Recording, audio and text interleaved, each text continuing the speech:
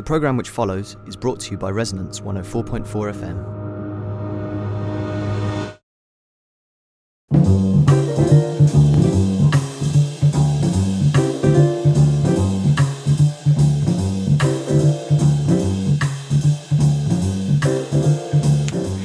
Hey, good afternoon. You are tuned to Isotopia here on Resonance 104.4 FM. This is me, Simon Tyszko, and on today's Isotopia, we spend a very pleasant Sunday afternoon in polite conversation with Mr. Dudley Sutton. And those of you who have seen the village notice board will know that Mr. Sutton has officially been a national treasure for several years now. Therefore, we reminisce back over 60 years of his theatrical, stage, screen and artistic career. Dudley has worked with everyone. He knows everyone. Dudley is a treat all round, as I'm sure you'll all know and agree. Last time Dudley was on the show, we were with Dudley in Russia at the very end of the 1950s with the Joan Littlewood Theatre Group. And I think we travel a little bit with Joan today, where we'll end up in New York and whiz around there. But let's leave the actual explanation up to Dudley and pin back your lovely Resonance FM ears and listen to Polite Tea, Polite Treat.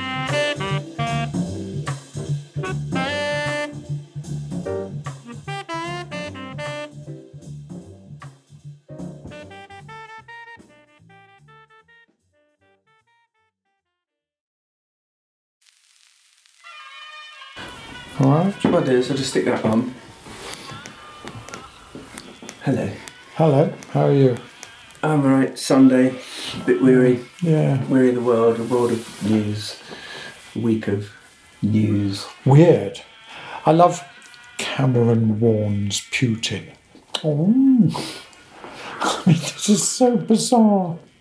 It is so bizarre. You look at the map. I've got a school atlas, which is kind of better than others, because it gives you a huge picture of how massive Russia is and how relatively small England is. Well, I think Cameron negotiates the world geographically in the UKIP mindset world. Very likely, very likely. In which case, Britain is absolutely massive and there's a few foreigners outside. I think there's a flea on the back of on Putin, and he might flick it off on the back of the Russian bear. I don't know. The difficulty is, if you look at it from the point of view of Russia, I think that the trouble started with NATO, because NATO went into the Baltics. When are we talking? Oh, in the just 80s? Recently. No, just recently. I mean, the Baltic regions after the collapse of the Soviet Union became part of NATO. That was an aggression on behalf of NATO, which terrified the backside off the Russians. Made the Russians very, very defensive. I'm not sure. I am. No. I mean, I'm saying I'm not sure in that. Tell you what we should do. I'd like to say, welcome to Isotopia, Dudley. You said it. You just said it. Exactly. See? You didn't even notice. You just said it. But did you notice that I just slipped it in there professionally like David Frost would? Well, I did, but I wasn't impressed by David Frost either. Either. See, it's just double-edged sword. Before we set the world to right... Only because David Frost used to live opposite me in Carlisle Square, and when he had a party, the place would be surrounded with police with submachine guns. I mean, he wasn't that bad. Come on, guys. What, were they trying to pick him off? I don't know. There was a lot more police shootings people in those days, weren't there? Was there? No, I just made that up. I made that up. Do you? Yeah. Why do you make that up? Because a number of the films I've seen you in, you've often been a gangster. But that paid off once, actually. Years ago, I got a letter assigning me to jury duty. And I wish I'd gone, but I didn't. I decided not to. So on a Saturday morning, I rang them up. I rang the jury service. And this very refined voice answered, "Hello." I said, "Oh, hello, my name's Dudley Sutton. I've been required for jury duty." "Oh, right, yes. Is there a problem?" And I said, "Well, actually, I'm pretty well known on the television for playing gangsters. So it would be..." He said, "Oh, no, I absolutely agree. Don't you worry. Leave it with me." "How did you get through to me?" I said, "Well, just I just rang up. He said, "Oh, this is my private home. I'm actually Lord so-and-so in charge of the whole thing." But anyway, so I never had to do jury duty. And I wished I had done it because I liked to have, but I couldn't at that time. No. Because I was too well known for playing hoodlums. So fame does work for you sometimes. Of course. Anyway, where had we got to? Well, we're just introducing and settling down. And interestingly, we're in your new home in Chelsea. Yes, thank God. And I was hoping to go from Chelsea out into the world so we could go back to the Balkans via Chelsea and end up in the Chelsea Arts Club. Well, I always call it, shall we listen to what the grown-ups are doing? 6 o'clock news comes on. Bip, bip, bip. That's when the grown-ups come on. Really? Yeah, That makes sense. Yeah, the grown-ups talk such nonsense and they don't play games and enjoy themselves. They always have to be grown up and put suits on and disagree with each other and warn each other. I mean, the notion of Cameron warning Putin is really quite farcical. I can't see Putin's too worried. I think we need to look at it from the point of view of Russia. We need to look at it from that point of view. I was saying half the problem with the way that we look at the world is that the atlas is in a particular way and the north is north and the south is south. And that's magnetic north. It's nothing to do with political north. And if you turn it on its side, you get a very different view of Russia's relationship with Europe than if it's vertical. Russia's relationship with Europe. So if you were to turn it aside, because at the moment Russia is up to the right. To the right, yeah, to the right. That's sort of 2 o'clock. Yeah, like about 6 pages of it to the right, and there's 1 page of Europe. Yeah. And the thing is that always remember that Napoleon got to Moscow. I was in St. Petersburg and I was taken out to where the last Soviet guns were protecting the city from German invasion. And the Germans got as far as Putney from here. I mean, they were bloody close. That was... Siege of St. Petersburg St. in 45. Petersburg. Yeah, Leningrad it was then. Stalingrad? What's the Stalingrad? Stalingrad's way down. There's Okay, different. was that going on at the same time, politically? Well, Because I always thought that the was... siege of Leningrad went on for over a year. When the Germans blockaded and effectively tried to starve them out and largely succeeded. Yeah. So they managed to get tracks across the ice and bring food in at night in the winter. I mean, it was an extraordinary story. But my point being that the Russians have a somewhat more jaundiced view of the Germans than we do. You know, because with good reason. Yeah. I mean, setting aside the fact they killed more of their own people than the Germans did. The Germans killed more Ukrainians. I mean, the slaughter was massive. It wasn't just Jews, it was everybody. They slaughtered and burnt the whole place to pieces. And machine gun people blew them up in churches and slaughtered them. And the Russians do have a more wary view, take a wary view of Germany and therefore Europe. Because they see Germany being the leading bank and the leading power in Europe. So I can understand it. I can see when the Brits turn around and warn them, I think it's very odd. Especially as the Brits are sort of on their way out. I say they, because I don't feel a part of that at all, out of Europe. Well, I don't know. I don't think they will. I don't think we'll leave Europe. I think it would be so bad for the one almighty thing that governs this land called trade. But I see it though as stumbling out because there's such a degree of ineptness and lack of general leadership from any of the political parties that I could see us sort of stumbling out of Europe by accident. But on xenophobia. Yeah, and xenophobia. Yeah, I don't know, because I think that the gossip mongers in the Daily Mail and so on, when it finally push comes to shove and it affects the mighty pound note, pound coin it is nowadays, isn't it? Showing my age here, the pound note. Yes. The 10 20 good shillings. 20 fine shillings. Do we still use guineas?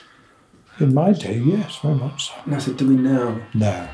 So some of your theatrical fees, fees would have been in No, they were mainly medical fees and professional fees. That was a way of getting an extra shilling. And women's clothes. Women's clothes. 3 guineas. Sounded posher. It was £3, 3 shillings, wasn't it? Yeah, and you pay your Harley Street bills, of course, and guineas. So was that just a way of scraping an extra shilling out of every pound? Yeah, but also a way of showing that you're not indulging in common and vulgar trade like the rest of us. But it's like £29.99. Sounds kind of better than 30 quid. And there's in these Amazon things and all those things online, it's all $39.99, $29.99, $19.99, $9.99. Cheap psychology, bot psychology. Yeah, it's weird. But no, I'm interested in Russia. I was in Russia in 1957. Well, that's actually where you left us last time you were here on Isotopica, because we did your amazing trip with Joan Littlewood and Richard Harris to Russia. Oh, yeah. The images you left of the trains with the cross flags on the front and the Russian girls who would say, "Нет."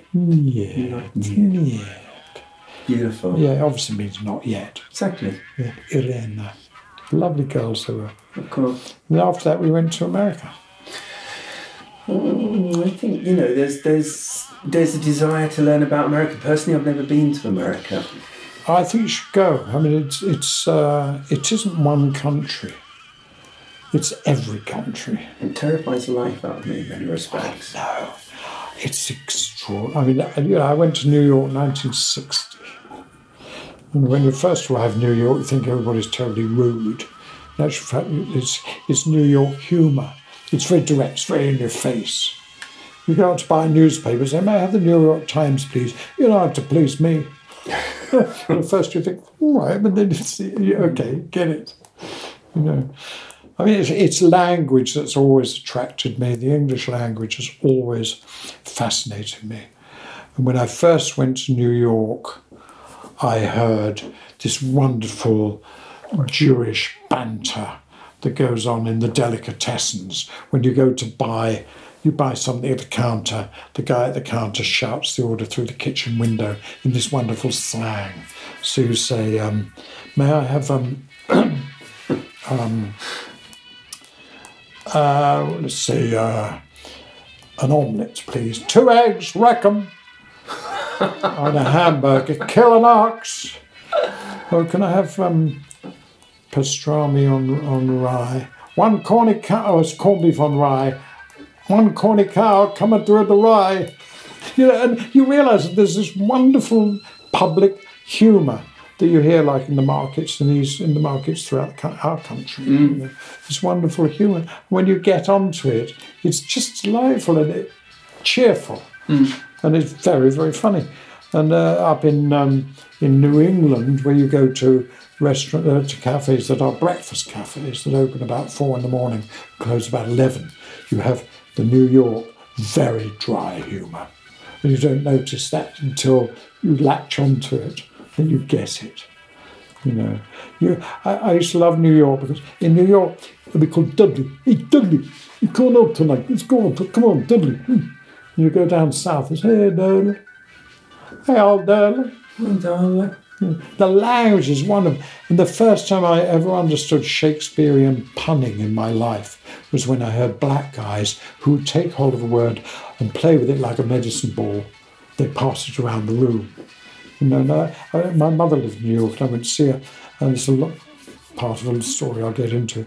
But I wanted to buy a pair of trousers, and I was determined that they wouldn't have pleats. So she said, "Come on, I'll take you to this shop down in 9th Avenue. So go down 9th Avenue. There's all these guys, these black guys in the shop, a couple of queens with amazing stocking tops they wear to keep the process in the hair at night. In the daytime, they were wearing stocking tops with knots on them, and they're terribly funny, and they're incredibly gay, and not all of them. They just play with words. And I went in and I said, like my mother said, my son like a pair of trousers and a year with no pleats. Pleats with the pleats. Pleats with the treats, with the smeats, with the teats. And then, what's the pleats? And they threw the word pleats around the room and cracked up and laughed and laughed and laughed. And it went on and on, developed and developed and developed.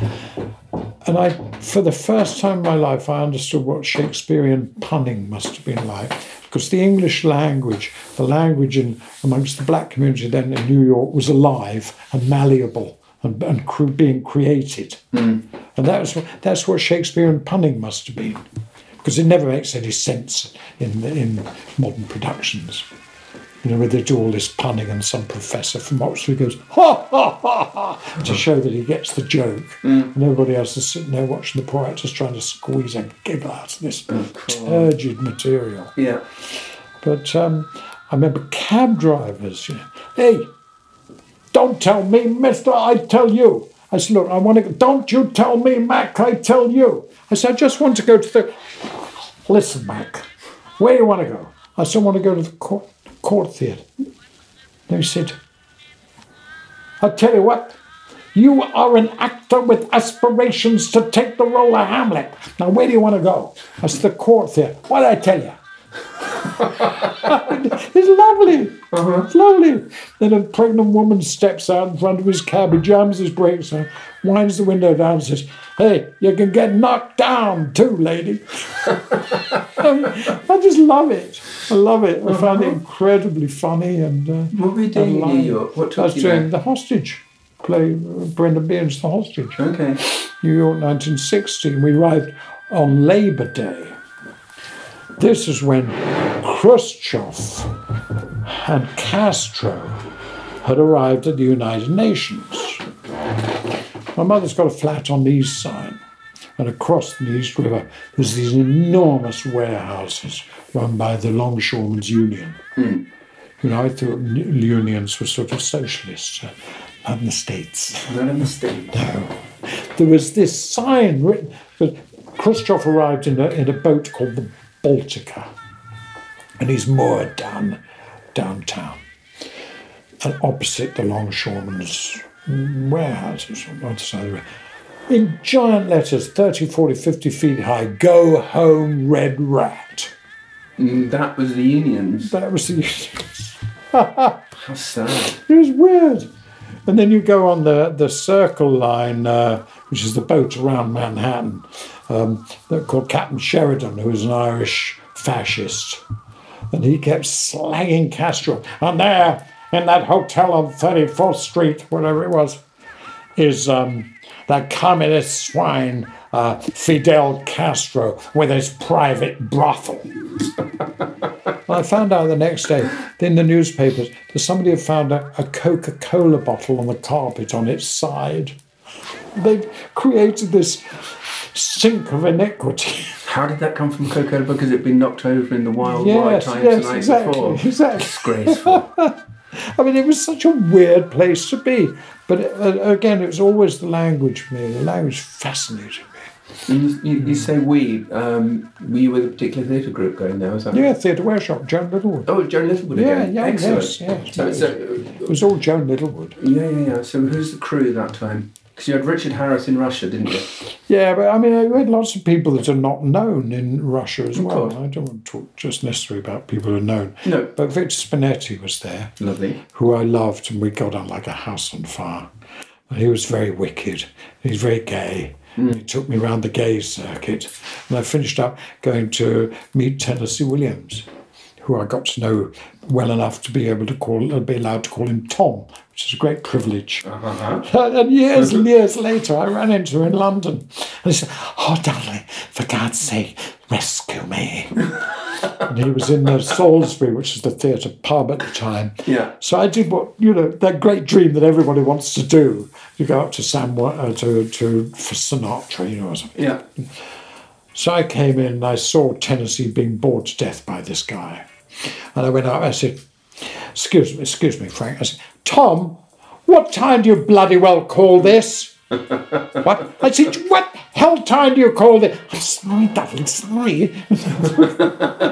We went outside and cracked up, put him in a cab. Nice. It was fun. Yeah. But he'd been very kind to me in New York. I had trouble with the director there, and I was drinking too much at the time. I was all getting a bit confused. That was later. Mm. But Victor was very funny, walking around in a kilt. and just being generally outrageous. Victor Spinetti's such a name from the 60s. It just resonates with swinging London and the Beatles. And I went to his memorial recently in the Actors' Church, and they had a choir from Swansea singing from the Music and Drama School. They were wonderful. You realise there's something about Welsh voices that is different, that has got a sort of sparkle to it, an edge to it. Curious. Yeah. And I saw Paul McCartney there. I hadn't seen him since the 60s. Mm-hmm. We shook hands. Good solid handshake, unusual with people like him. They usually give you the limp warm sausages while they look the other way. And I hate that, look the other way. Yes, I can't stand it. Make eye contact, man. But no, New York at that time was quite staggering. First time I smoked a joint was in New York. Excellent place to I was do it. working with this black actor from Harlem. And he introduced me to these strange... No, it wasn't the first time, actually. The first time was back in Notting Hill. No, it wasn't.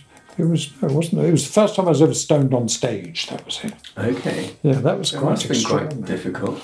Well, it was weird. It was like being in slow motion underwater, warm, sailing through it. Luckily, it was a dress rehearsal. I just sort of danced, sailed through it, swam my way through the production. Nobody noticed. But, Who was the president then when you got there? the president then. Oh, it was Ike, I guess. Now let's see, because we were there when Kennedy was running against Nixon Okay. for the presidency, and I saw Kennedy on the back of a truck down on the east side, politicking. And I just remembered teeth, and I remembered thinking Colgate's. So Colgate's ad was this personable-looking man. I saw him from about 50 yards away. Sparkly teeth. Yeah, with great teeth, wonderful teeth. And against Tricky Dicky, who was very sultry and dark. Yeah, and sweated his way out of the... Yeah, it's a shame because they had this great debate in America, so-called, what they call debates, where two presidential hopefuls come up against each other. And on the television, Kennedy looked wonderful and Nixon looked shifty. And he lost the debate on television. And on radio, he won it. Mm. You know, and I suspect that it wouldn't be a bad thing to suspend television broadcasting during elections and just have the radio. You know, I don't know. It's happened several times that the Bush Dukakis had the same thing. I was over there for that too. Yeah, Al Gore was terribly uncharismatic, but was kind of so much smarter. But you know, smart's not always what. No, they American don't. public want. They don't want it. They But don't want the smart. bulk of the land, inland, they don't want it. To be threatened by Redneck don't want it. They hate Stevenson because he was intelligent. Stevenson. Yeah, Stevenson was condemned as an egghead. Adlai Stevenson, Adelaide. back at the time of Ike, Truman, Nixon, that period. You know, but I'm very interested. And when I first arrived in New York, the great thing about foreign countries, you can, well, however false it may be, you can read a political map. The moment you get there, you can read the politics very quickly. And I remember thinking that New York politics is very much 17th century Elizabethan drama. There was a politician standing on the steps with shades, which in itself in England those days was sinister. And it was called On the Steps of Tammany Hall, Carmine DeSapio. Now, if ever there was a minor character from an Elizabethan drama, it would be Carmine DeSapio. Carmine DeSapio is without, my lord. Well, give him some Really? You know, I mean, do you know, and they slag each other off in public on the radio, which we didn't do. I mean, openly. The guy's a liar. What's he talking about? Excuse me? Excuse me, not in England at that time. No. The politesse around politicians. Yes, absolutely. It was very funny. So, Minister, what's your view on this? Yes. No, I found it... I loved it. I loved Union Square and the old left-wing bookshops, long gone. You know, there was so many, and the bars. The bars were, because I was very much on the booze in those days. With Brendan Behan and all the Irish. Great drinkers. Oh, and we drank in. God, what's he called? It'll come to me. I should have thought of these names before we started. Jim Downey's. On 9th Avenue. Jim Downey was great old Irish. And we met all the Irish patriots, you know, and drank in a bar called Willie's up on 3rd Avenue. And there was a bar called Islands 32, leaving out the 6 counties of Ulster. And it was all very nationalist. And there was one great bar. There was a very well-known one called P.J. Clark's, which was kind of bourgeois, hippie stuff. But opposite, there's an Irish bar called Jimmy Glennon's. And Jimmy Glennon's was the only place in New York where you could drink standing up. So you had to sit down to drink in New York, which we found a bit odd. Sit down to drink? What on earth's that about? Yes, liquor laws in those days. Yeah. We didn't mind because they stayed open till 4. We didn't care. Yeah, sit down. But we used to go to Jimmy Glennon's and stand up and sing, because the Clancy brothers used to come in after their show and we'd all sing Irish ballads half the night. It was just an amazing time, amazing place to be. And every now and again, Jimmy Glennon would bugger off. Yeah. So you just serve yourself. What's your tipple of the day, do you think? In those days, it was Guinness until we went on to whiskey. You know, I never drank much beer. I just see the point. I mean, you drink gallons and gallons of liquid. You know, nowadays everybody drinks wine. In the boozers, they all drink wine. And in our day, they didn't have one. They had a disgusting wine called VP, which was kept. Wasn't that fortified wine? No, I think it was just a crap wine. But it was kept for the wives on the Sunday when you had to bring your wife in and sit in the saloon bar while the lads all having a good time in the public bar playing darts, and you had to sit there with the missus looking grim. But nobody drank wine, and we all drank whiskey. You know, you'd get through your cure with maybe a pint of Worthington E or an Underberg, or the morphine off the top of a bottle of Kale and morphine from the chemist across the road. Yeah, the cure from the night before. Oh, I see. Yeah. What's it you say? Not enough for a party, but enough for a cure.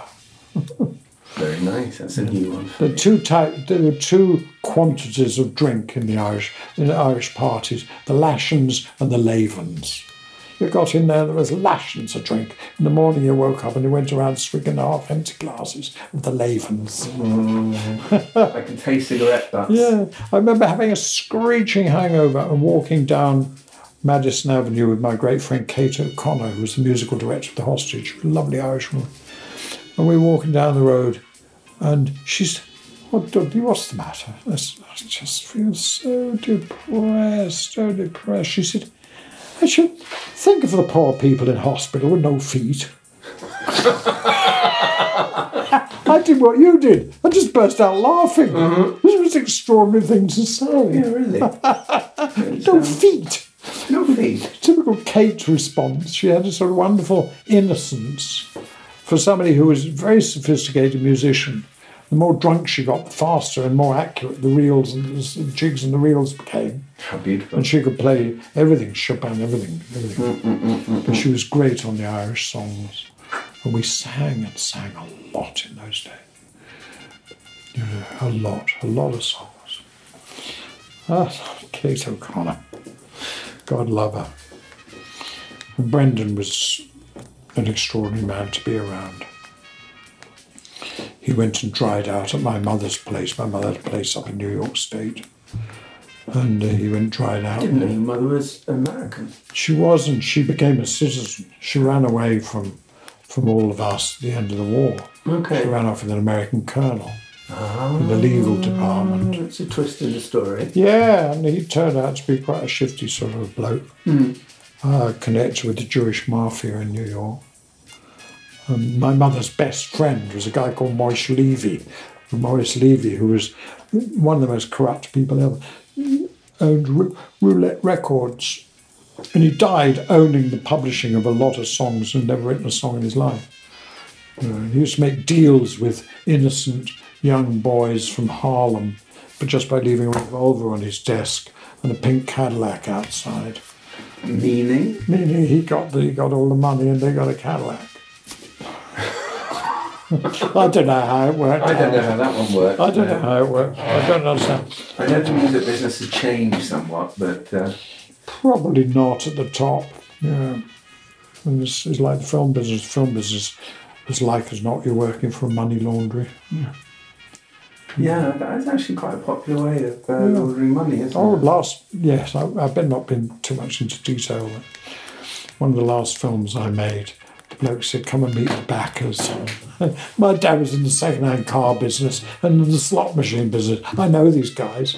You can dress them up as backers if you like. Yeah. They're hustlers, and they're going in there. And he told me if they come in and put $1 million into the picture, if they get half $500,000 clean out of it, they're quite happy. Right. Or $750,000. But it didn't matter if the film loses money.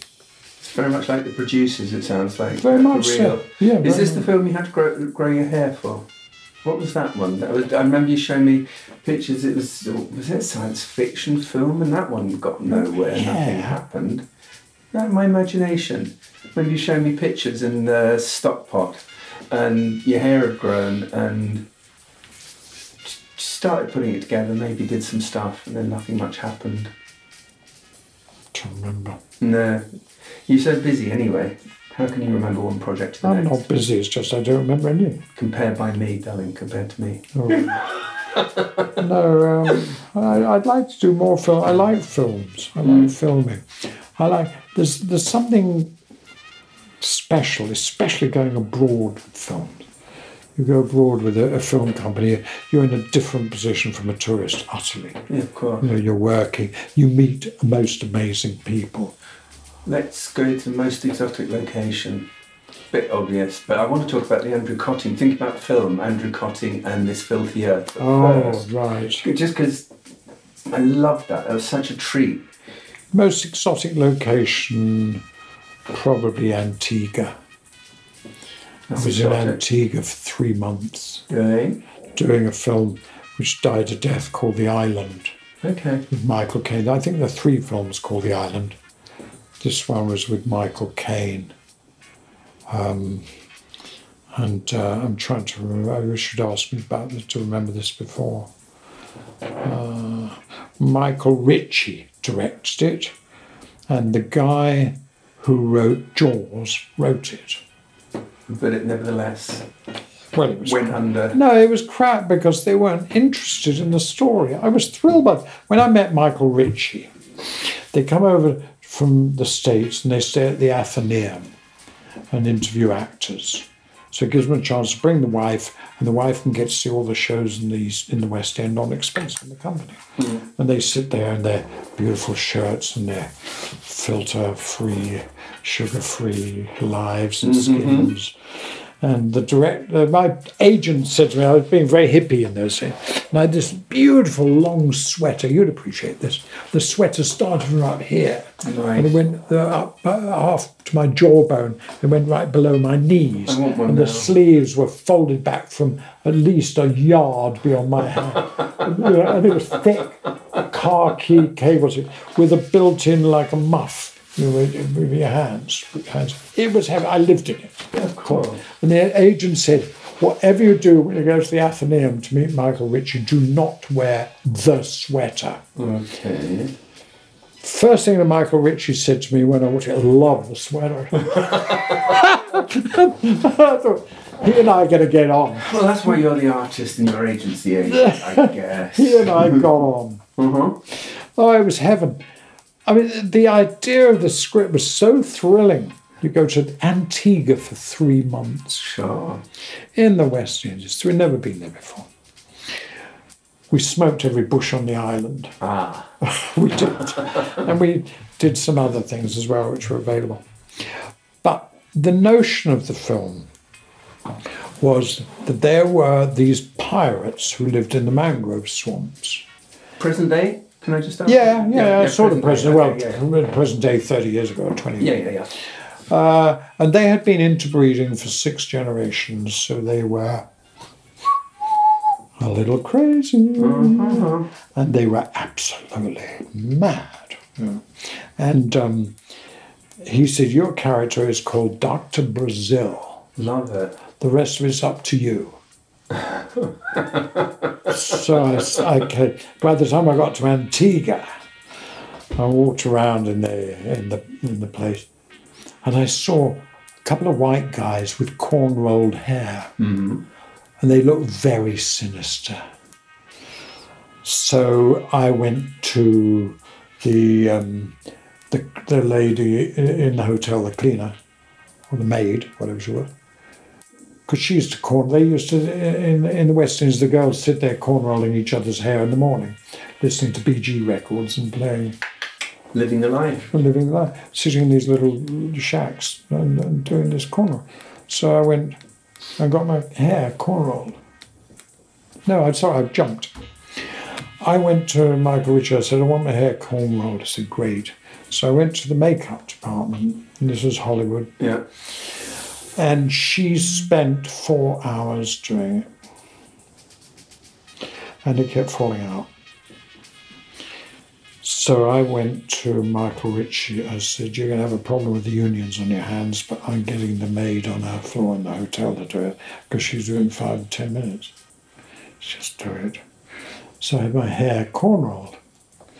And it looked astonishing. Have we got pictures And of this that girl, production there's pictures? bound to be some somewhere. I'll there. have to dig those out. I'll Yeah, put this them girl to called- accompany the episode. What's she called? Not Josephine, something Fiend. Oh, lovely name. It's the name of a vegetable or flower.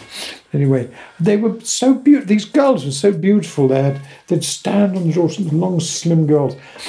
And for hair decorations, they'd have 3 plastic combs stuck in there. Those brilliant, bright lime green, pink, and blue hair combs. Or pot scourers, plastic pot scourers, like flowers. Beautiful. It is so elegant. It was great, you know.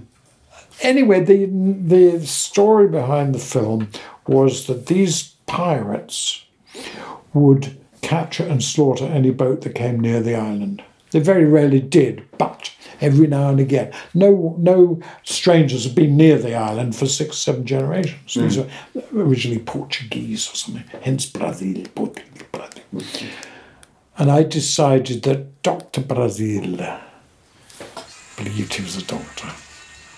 And he had an oil funnel on the end of a plastic thing for stethoscopes, and he had these instruments that he found everywhere, and he was insane about wounds. He got horny about wounds. He almost fucked wounds. He loved wounds. Very so it's Ballard. completely very. And I was allowed to ad-lib, and I ad-libbed a couple of real stormer lines. Bloke gets shot in the top of the mast, so the schooner falls on the floor. Oh, he has the falling sickness. A slight case of dropsy, I think. That kind of shit. It was good fun. It was a good laugh. Trouble, everybody was stoned. Yeah. And all these hippies were imported from Florida, from Coconut Grove, whatever. Everybody was stoned. So when they had a fight, it looked like a love-in. So it didn't work. It just didn't work.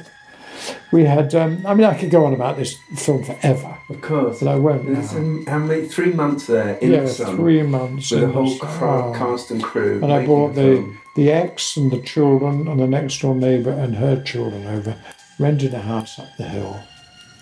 Christophine, that was the name Christophine, of the girl. nice. Christophine, lovely name. You said vegetable. I was thinking of colophine, but that Yeah, doesn't really it was work. vegetable or flower or something. Yes. And I'd met a Welsh guy who was married to one of the native women. She was beautiful, called Cavell, from Nurse Cavell. Yeah. Sweet. They lived in the village in a wooden house. We go for lunch. I met this wonderful Australian actress called Angela Punch. Angela Punch McGregor, because she married McGregor. But she was supposed to be a star of the film. She didn't do star. Australians don't do star. They do it democratically, Aussies. And the stars were going around being starry, and Angela wouldn't. And she said, "Not giving me any close-ups." I said, "Well, you've got to start starring out. You've got to start making a few demands, and you'll get your close-ups." But she used to stand there. She said, "Before I got into this business," she'd stick her hand in her blouse and adjust something. "Before I got into this business, I couldn't afford a fox's breakfast." I said, "What's a fox's breakfast?" She said, "A piss and a good look round." It was a wonderful image. You can see the steam coming up and the midges. Yes. It was amazing girl. I liked her a lot. She couldn't stand the star bullshit. Would you get the star ball? Let's go back to Cotting for a minute. Andrew Cotting. This filthy earth and that beautiful. Your arse features quite heavy in this, doesn't it? It's beautiful. I remember that. Pointing out. It was some peculiar idea. I think that John Berger had come up with. Yeah. That they used to test the temperature of the soil with their arses. Okay. I mean, it's difficult to convey that. It just looked as if I was having a shit. But in actual fact, I was testing the temperature of the soil with my bum. Yeah, bum. That's what it was. Cause Yeah. I was watching it with a friend, and I said, "See that arse there? It's a friend of mine, Dudley Sutton, Yeah, you can tell. national treasure." Yeah. Got a label, got an address on it. I love working. I mean, Andrew Cotting is an artist. Very much so. filmmaker, Yeah. Visual. Oh, wonderful to work with. And I don't know, I was told you earlier, I prefer directors who are artists. I just prefer them like Derek Jarman, Sally Potter, Ken Russell. They all started from visual art. I much prefer them to the linear guys. And I always feel more at home, and thus more free, more creative. Jumping out of film to stage, Littlewood, was she an artist? Or what was her role? She was universal. She was bigger than it all, wasn't she? Yeah, Bigger than everything. Yeah, she was wonderful. She was extraordinary. But Cotting was fabulous. I mean, you sort of know things, and I'd been outside waiting the auditions, listening. I'd never met him. And I heard this bloke doing what all actors do when they play country. They do a thing called Mummersetshire. Hooray, be going down the village for the wonder loaf. Hooray, who like that. Fuck off. So my turn came. I took my teeth out. It's always a good sign. I went in and I started to fucking roar. I was roaring, killing himself, this guy. He was just cracking up. "Oh, yeah, fucking, yeah, talking. You were a fierce character in that film. Lovely. Raging with anger. Yeah, beautiful. Yeah, no, I loved it. Absolutely adored Where it. was that film? Where was the location? Up in where the cheese comes from. Wensleydale. Yeah, up the Dales. Okay. It was wonderful. We were out there. We didn't wash for 3 weeks. It showed. Yeah, it's brilliant. It was just brilliant. Authentic. I wish the weather had been worse. It was too good. That was the trouble with it. Needed a lot more mud. Okay. Because you've got to get away from that Schlesinger far from the That's Madame going Crown. on my very soon re-watch list, I think. Yeah. Just got involved for the projector, and I think No, I've done a couple of bits. Filthy Earth would be good. Last time Andrew rang me up and he said, "We're doing this film taking a pedalo, a swan-shaped pedalo, Beautiful film. from Bexley-on-Sea up to the Olympic site. This extraordinary man, Ian Sinclair. Why don't you come down? I'll give you 100 quid if you're skint. That's why I am skint. So I'll give you 100 quid. Come down to this place in Kent and pick up the pedalo. We'll put you out in the pedalo and you can spout your poem about old age." So put him in a sou'wester. I remember it. It was beautiful. Yeah. It was really nice. And he just shoved me out into the thing and I go, "Tired old fart with a bypass heart, banging on about the war. Batteries fading his hearing aid, never gets to hear the score. Novel in knees, breath like cheese, nothing worse, I'm sure. White as a ghost, deaf as a post, slamming the bathroom door. loose full teeth, giving it grief, dribbling on the floor. The same old boys telling stories, heard them all before. But it's somebody's grandma, somebody's mum, somebody's grandpa, struck dumb, somebody's auntie, somebody's dad. Nobody can't be that bad. Stuck before the telly, dead before your time, brain becoming jelly. It's growing old a crime. That's the poem. It's such fun. Now, I love filmmakers like that. Yeah.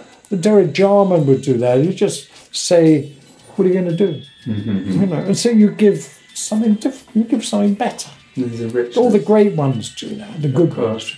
The mediocre ones start telling you what to do in directing and telling you what things mean, which gets my back up.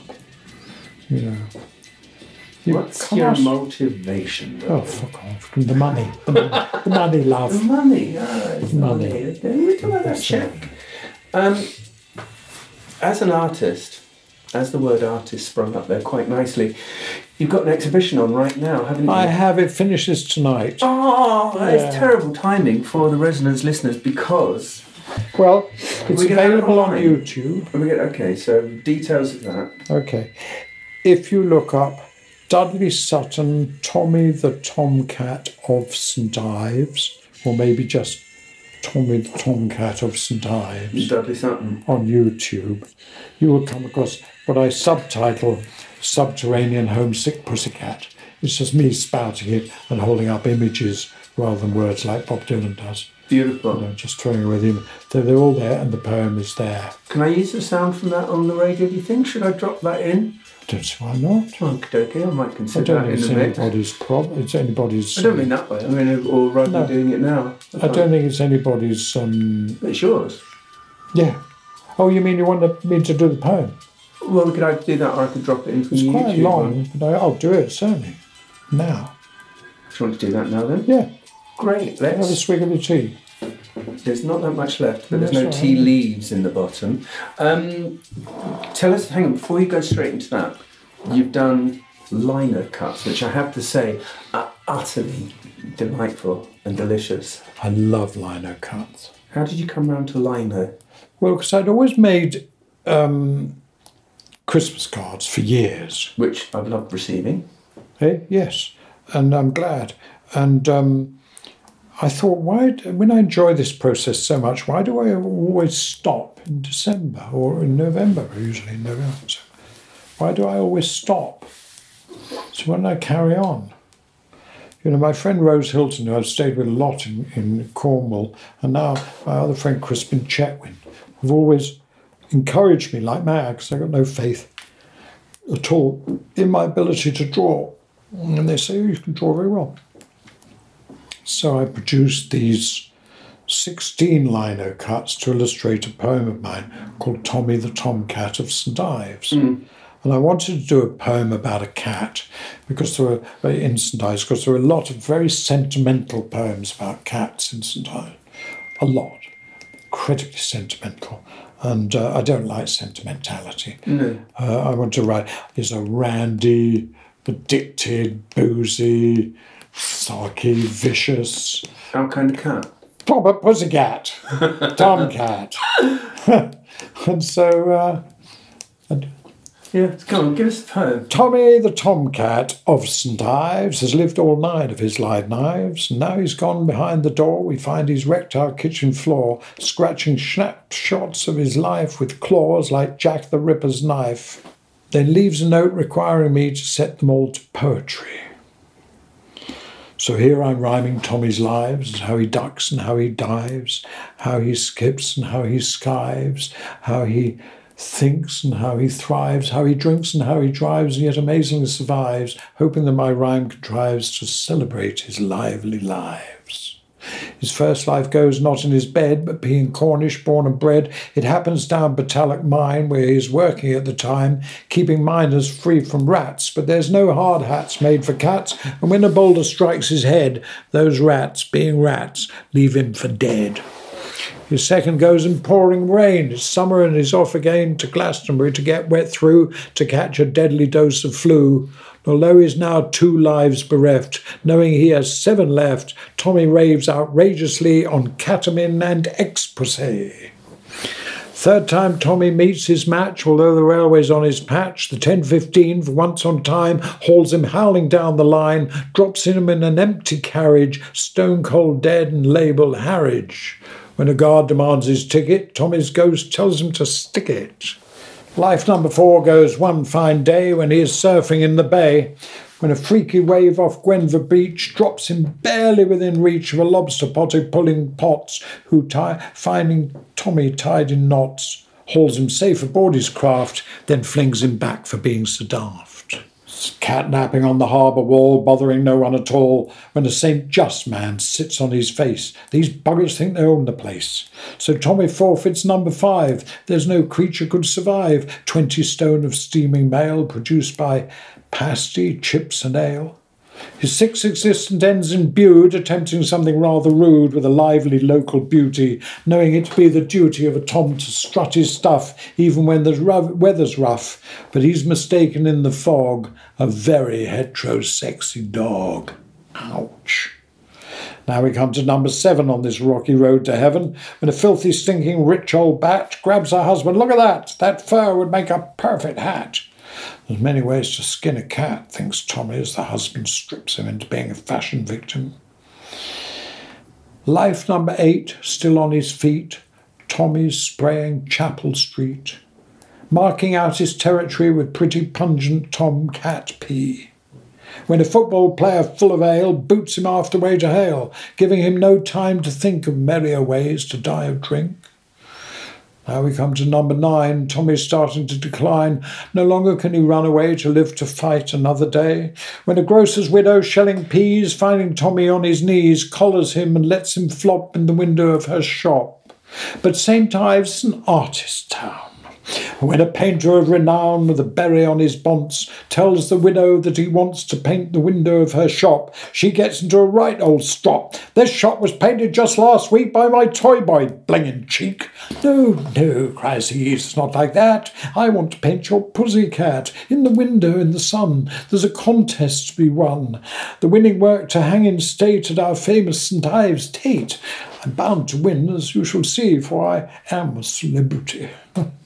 When, despite his proud surmise, he doesn't win that precious prize, the famous painter roars his roar and flings the picture through the door, striking Tom between the eyes. Life number 9, our hero dies. But passing through the pearly portal, he can see that he's immortal. For in the window of that shop where passers-by are bound to stop, a painting serves to eulogize Tommy the Tomcat of St. Ives. That's it. That's Tommy the Tomcat's Knives. Fab. Yeah. Have we got some images I can put up online of your lino cuts that went with that? Because that'd be really nice. Yeah. Fab. Yeah. Should we leave it there for today? Yeah. Yeah. Lovely to visit you in a new flat. We haven't got the story of the new flat yet. No, we'll do that when the new flat settles down. When it's settled, because there's a feeling of not quite settled yet. No, I'm terrified that having been insecure for the last 3 years, somebody decided to buy the building I've lived in for 42 years, tell me that I was on my bike. I felt very, very insecure and very worried, very upset. One of the things that she complained to the judge about me was that I kept changing my mind. But then, Jesus, I was 79 years old, and when you threaten a 79-year-old with his house, he may change his mind. Yes. But there you are, it doesn't matter at all. It's all worked out very well if somebody doesn't come banging on the door and saying, out. Which I think it's been settled nicely. It's not going to happen, but it'll take a while for the feelings to catch up with the reality. No, I've been very well looked after by legal aid. It was a struggle, but they came up with it in the end. I applied for legal aid. Legal aid has been made quite difficult recently because we don't want the poor to get above themselves, apparently. So I had this letter from, everything worked out fine in the end, but this is one of the struggles and one of the terrors I went through. The Legal Aid Agency, 2 Merseyside Region, 29714. Dear Mr. Sutton, thank you for completing a financial reassessment form. I didn't. I didn't because they'd never sent one. We have assessed your financial circumstances, presumably from a non-existent form, and found your yearly disposable income for legal aid as 0. Your disposable capital as 0. You must therefore pay a single contribution from your capital of 0. Mm-hmm. Breakdown of assessment: disposable income, total aggregate income A, 0. Total income deductions B, 0. Disposable capital: total aggregate capital C, 0. Total capital deductions, 0. Contribution calculation: therefore you will pay a single contribution from capital of 0. Therefore you will pay a single contribution from income of 0. If you have not paid a contribution before, you should pay by cheque or postal order, presumably for 0, to the legal aid agency. Please send your payment to the Legal Aid Agency, Merseyside region. It's quite complicated, really, isn't it? Splendid. Yes.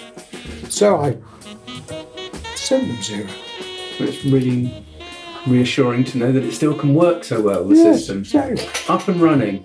Tory Britain, 2014. Isn't that so funny? Sweet. Yeah. Thing is, it all worked out well in the end because you stuck by it, didn't you? You stuck with the whole thing. It was very easy to have kind of buckled under that Well, pressure. the local solicitor said to me that most people do buckle, and that I had made their job a lot easier because they can go around here saying, we know an 81-year-old man who refused to give up. That's beautiful. Yeah, isn't it? Yeah. So I'm very pleased with myself. Hoorah. Yeah, exactly.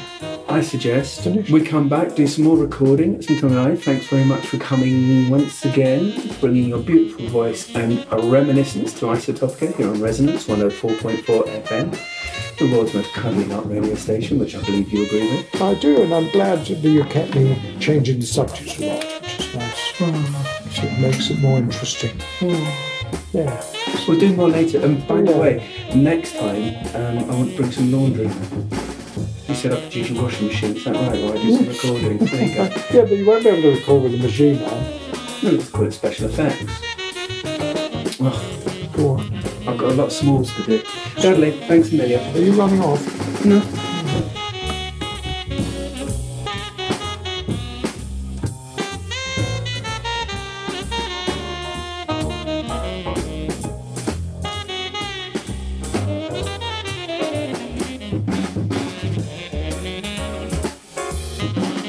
You have been listening to Isotopica here on Resonance 104.4 FM. My name is Simon Tishko, and today's special guest was Mr. Dudley Sutton. Details of Dudley's work can be found on YouTube. If you Google Dudley Sutton and poems and Tommy the Tomcat and any terms you care to throw at that rather magnificent search engine we all use, you'll find all sorts of videos to go with it. And when the podcast of this episode goes up, there'll be a little slideshow of Dudley's latest lino cuts that we talked about today. They really are delicious, and I'm going to kind of ask Dudley if there may be something along those lines available for the Resonance FM fundraiser month in whenever that is. January, February, something. We'll be doing it. We hope to have some things, what they called things you buy from Dudley. That'd be really nice. Anyway, special thanks, Dudley. This is me, this is Simon. Thanks to everyone at Resonance 104.4 FM, the most exciting art radio station in the world. And this is me, Simon, signing off for another 7 days. Details of today's episode will be, as ever, online. Sync through iTunes or on my website, being www.theculture.net. Follow the links, send me the feedback through the feedback buttons, and look forward to catching you on next week. Sayonara!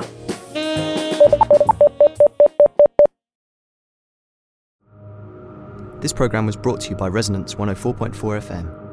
Visit our website at resonancefm.com to hear our vast range of original 24/7 broadcasts. Resonance is a not-for-profit broadcast platform and relies on public support. If you like what you've heard, make a secure donation at resonancefm.com.